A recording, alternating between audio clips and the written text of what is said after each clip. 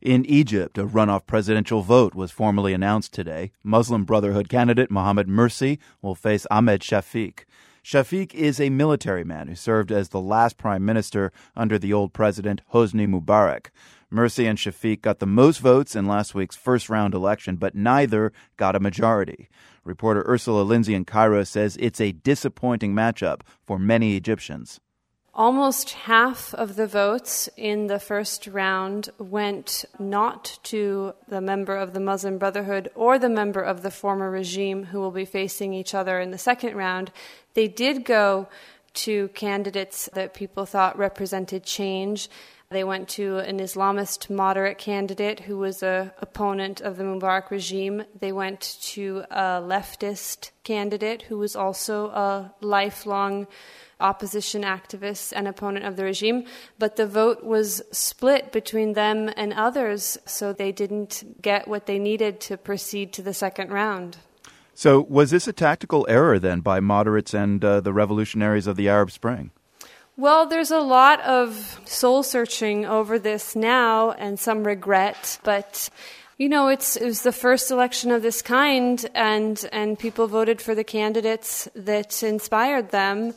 And it was also a very short campaign period. There was 1 month, and the support for the candidates, the momentum that the different candidates had, changed very fast over time. So it was hard to predict what would happen. How surprised are Egyptians by this stark result, Ursula? I mean, the second round will pit a former Mubarak insider against a member of the Muslim Brotherhood. Are people surprised? I think people always expected that the Muslim Brotherhood candidate would have a fairly strong showing.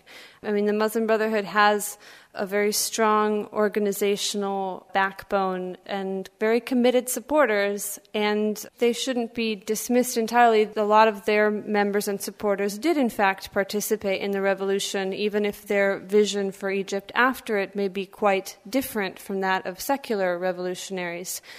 I think a lot of people are surprised and very upset at the strong showing of Ahmed Shafik, the former general and head of the aviation authority and prime minister under Mubarak.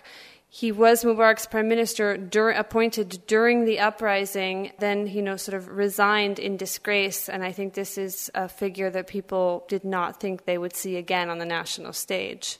And the turnout in this first round, 46%, did that meet expectations? Was it higher or lower than the parliamentary vote earlier this year in Egypt? It was lower than the parliamentary vote, and it's something that people have pointed to already. So not only will the two candidates who will make it to the second round have only gotten half of the vote between them, but it will be half of a pretty low turnout, especially when this was a very historic election, the first time that Egyptians could truly elect their president. The turnout was low, and people point to this as a sign that confidence in the process and in the political transition was already low before this election took place. I mean, as polarizing as the results are, it should be said that half of the voters did cast their votes for centrist candidates. What now for those voters? Have you spoken with any of them, and how are they feeling? They're disappointed, and they're facing a very tough choice because now they have to choose between the two extremes that are exactly what they were rejecting with their choices in the first round. And there's a lot of people trying to figure out whether to boycott or whether, even if they don't like either candidate, there's one of the two that they really want to make sure doesn't get in. And so it's a very bitter choice for a lot of people, and I think they're still struggling with it. Reporter Ursula Lindsey in Cairo, thanks very much for the update.